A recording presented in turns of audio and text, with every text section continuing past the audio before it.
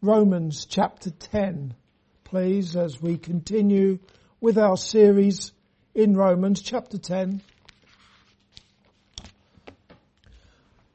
This evening we're going to be looking at unbelief, rebellion and rejection of Israel. Romans chapter 10 verses 18 through to 21. Let's have a look at those verses now.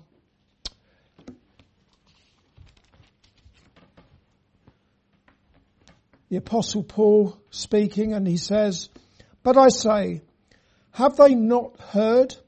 Yes, verily, their sound went into all the earth, and their words unto the ends of the world. But I say, did not Israel know? First Moses saith, I will provoke you to jealousy by them that are no people, and by a foolish nation I will anger you.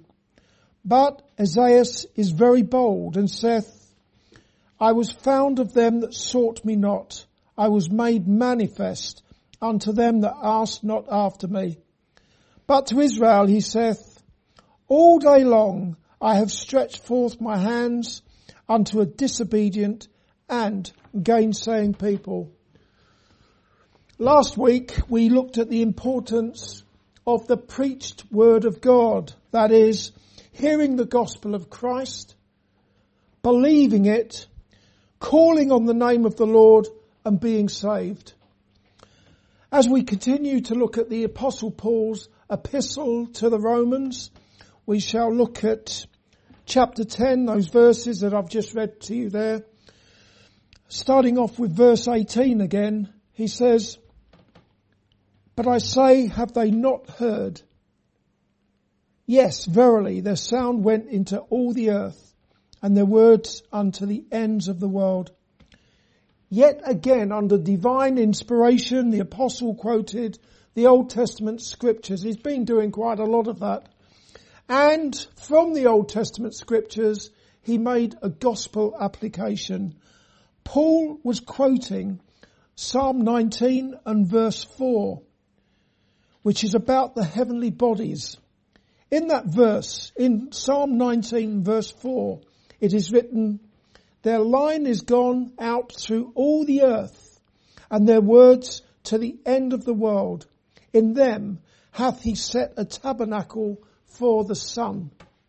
Paul made a gospel application from that, in that just as the sun, the moon, the stars, and creation generally speak about the existence, the power, the wisdom, and the goodness of God, so too does the gospel of Christ speak to the Jews about the glorious character of God, with Jesus himself being the light of the world and the Son of Righteousness, who comes with healing in his wings. Even if a Jew has never heard or bothered to listen to the doctrine of the apostles in the New Testament, he most certainly has heard the preaching of the gospel of Christ in the Old Testament, such as Isaiah chapter 53, which from start to finish is about the Lord Jesus Christ, his suffering, his sacrificial death, his exaltation, and the righteousness that is by faith in him. It's all there in the 12 verses of Isaiah chapter 53. Therefore, even though the Jews have been dispersed across the world, they cannot legitimately say that they have not heard the gospel. It's right there in the Old Testament scriptures. Let's have a look at verse 19. "But I say, did not Israel know?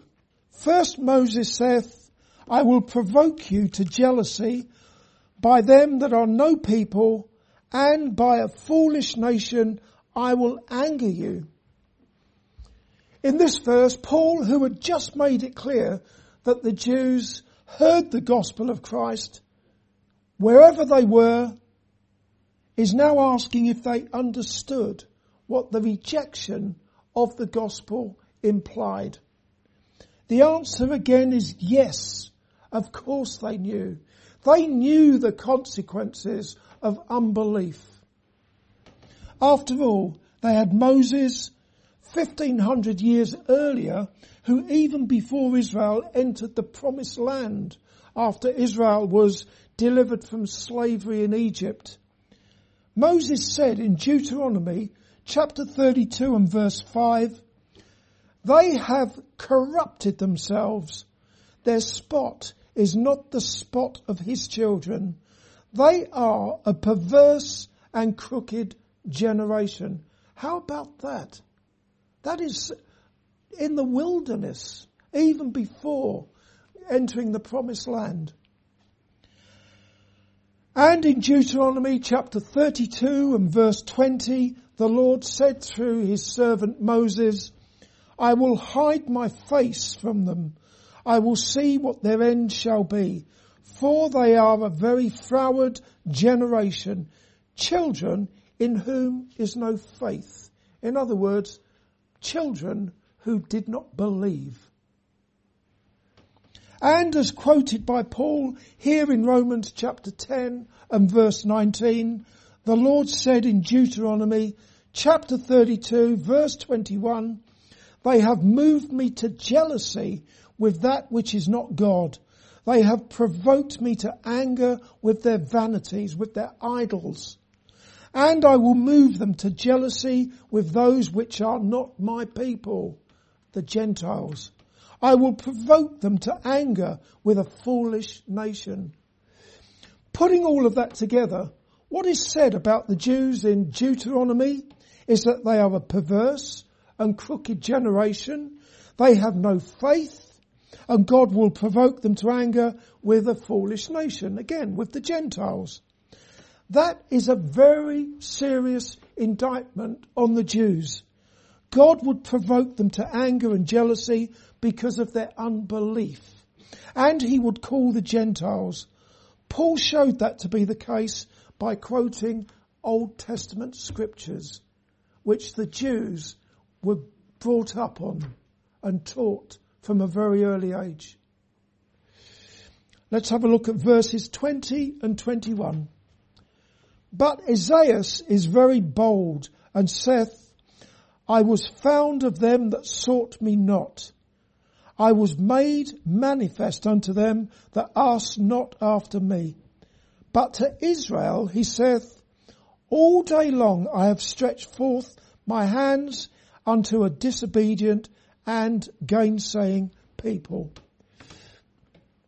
Having quoted Moses in verse 19, Paul now quotes Isaiah, who about 800 years after Moses pulled no punches.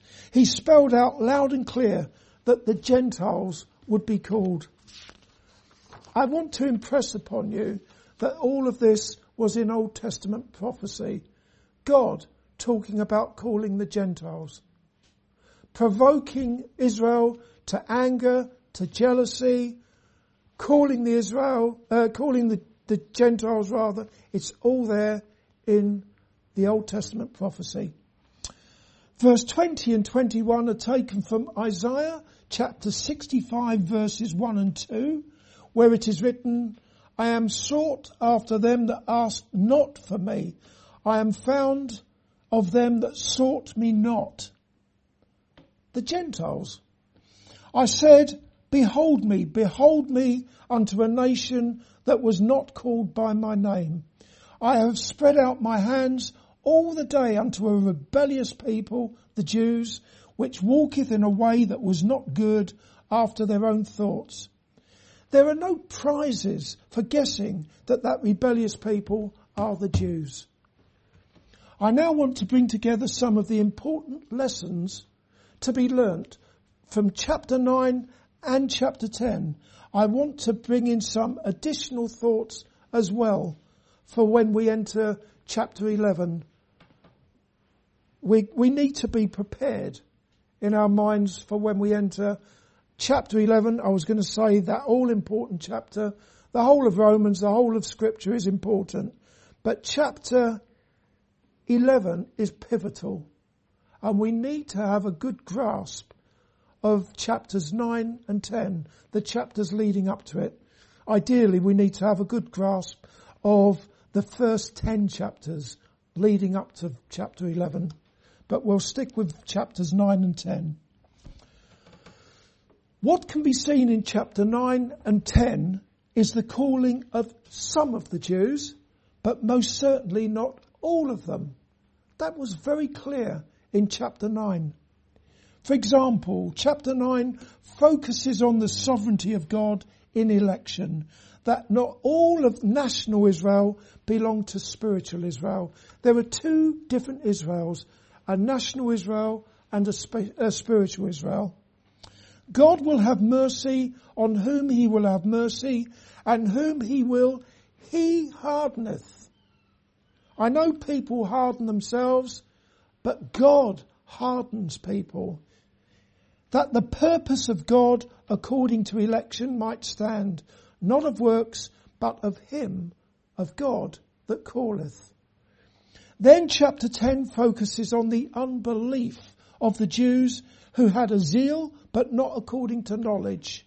Consequently, they sought to establish their own righteousness through works of the law, instead of through faith in the Lord Jesus Christ and his finished works in life and in death.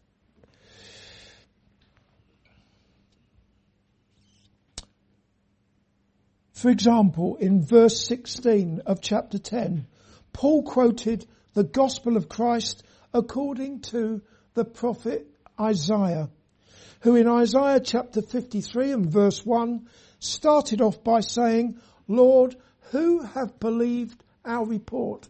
We heard it from Daniel earlier on, the first verse of Isaiah 53. Who have believed our report? Or who have believed our message?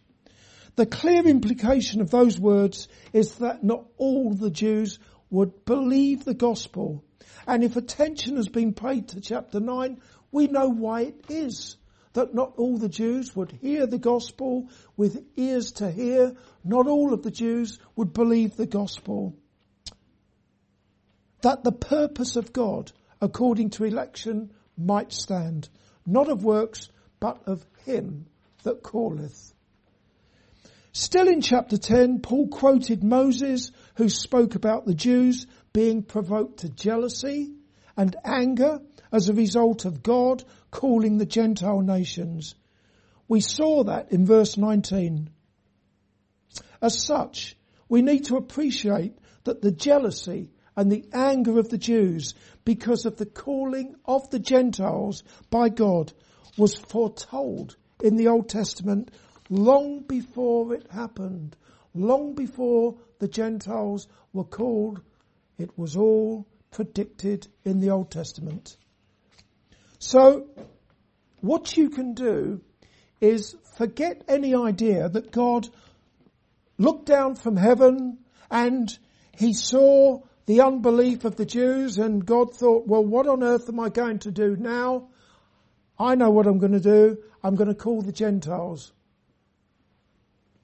Call the Gentiles to salvation as a consequence of God seeing the unbelief of the Jews. That is not how it was at all. The fact is that it always was part of God's salvation plan to call both Jews and Gentiles to salvation from sin through faith in the Lord Jesus Christ. Indeed, it can be seen in Old Testament prophecy that God would send his Son into the world to be a light to the Jews and to the Gentiles. For example, in Isaiah chapter 49 and verse 6, again, 700 years or so before Jesus came into the world, God said to his Son, "It is a light thing that thou shouldest be my servant to raise up the tribes of Jacob and to restore the preserved of Israel. I will also give thee for a light to the Gentiles, that thou mayest be my salvation unto the end of the earth." Therefore, Israel already knew from the Old Testament scriptures that God would provoke unbelieving Jews to jealousy and anger, and he would call the Gentiles to salvation. It wasn't a knee-jerk reaction from God looking down from heaven. It's enshrined in Old Testament prophecy.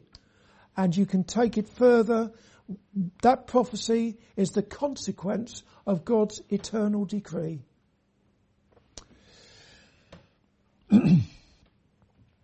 Furthermore, the unbelief and the rebellion of the Jews, even to the point of killing the Lord Jesus Christ, is clearly spoken of elsewhere in the New Testament.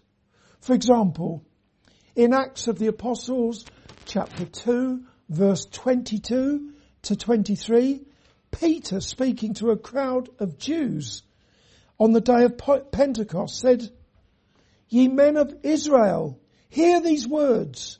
Jesus of Nazareth, a man approved of God among you by miracles and wonders and signs, which God did by him in the midst of you, as ye yourselves also know, him being delivered by the determinate counsel and foreknowledge of God." In other words, it was God's plan. "Ye," that is the Jews, "have taken and by wicked hands have crucified and slain." And in Acts chapter 7 verse 51 and 52, Stephen, preaching to Jews, said to them, "Ye stiff-necked and uncircumcised in heart and ears, ye do always resist the Holy Ghost, as your fathers did, so do ye." In other words, Old Testament, New Testament, all through history, stiff-necked, unbelieving, not believing the message from God through his prophets. "Which of the prophets have not your fathers persecuted? And they have slain them which showed before of the coming of the just one." The just one is Jesus, "of whom ye have been now the betrayers and murderers." What an indictment that is. As for God calling the Gentiles upon the rebellion of the Jews and their rejection of Jesus, Jesus spoke very clearly about that in his parables. I'm going to turn to Matthew chapter 22. Very interesting what Jesus himself says in this parable.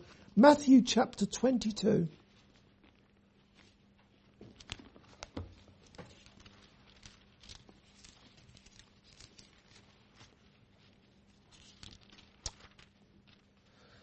I'll read verses 1 to 10.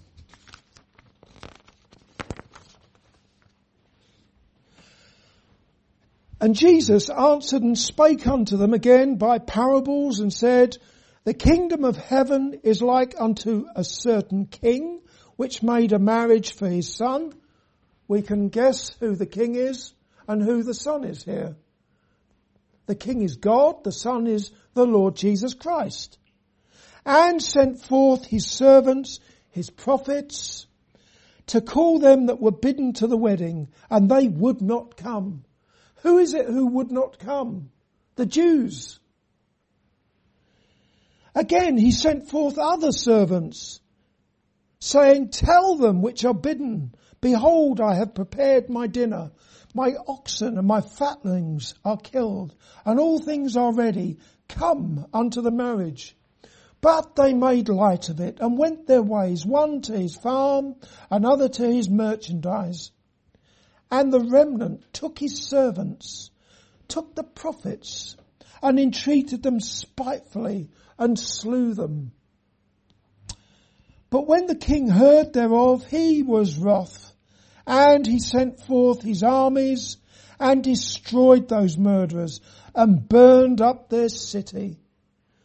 The destruction of Jerusalem there. The destruction of the temple. It's all happened. Verse 8. "Then saith he to his servants, The wedding is ready, But they which were bidden were not worthy. This is the unbelieving Jews who were not worthy. Go ye therefore into the highways, and as many as ye shall find, bid to the marriage. This is turning now to the Gentiles. So those servants went out into the highways, perhaps the servants now are the apostles and New Testament evangelists and so on. They went out into the highways and gathered together all, as many as they found, both good, bad and good, and the wedding was furnished with guests. Can you see it? It's all there in that parable of the Lord Jesus Christ. The rejection of the gospel by God's ancient people, Israel. The slaying of the prophets, the servants of God, and then the calling of the Gentiles. Finally, throughout the Old Testament, the Jews can be seen to be in rebellion against God, forsaking God, the fountain of living water, and digging for themselves broken cisterns that can hold no water, despite the prophets being sent to them to call on them to repent, with messages such as in Ezekiel, where the prophet said, where God speaking through his prophet rather said, "As I live, saith the Lord God, I have no pleasure in the death of the wicked, but that the wicked turn from his way and live. Turn ye from your evil ways, for why will you die, O house of Israel?" Also the prophets of God proclaimed the gospel of Christ, who would eventually come into the world. Even so, they were a disobedient and rebellious and unbelieving people.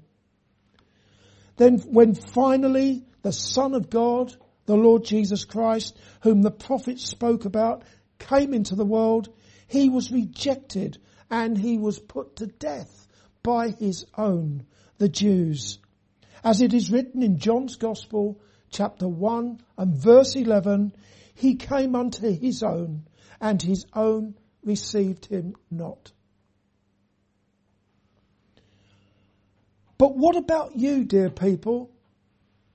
We now have a Bible that consists of the Old Testament and the New Testament, and they both proclaim the same glorious truth, that Jesus was wounded for our transgressions, that he was bruised for our iniquities, that the chastisement that was the chastisement of our peace is upon him, and with his stripes we are healed. If you confess with your mouth the Lord Jesus, and you believe in your heart that God have raised him from the dead, you will be saved. Amen.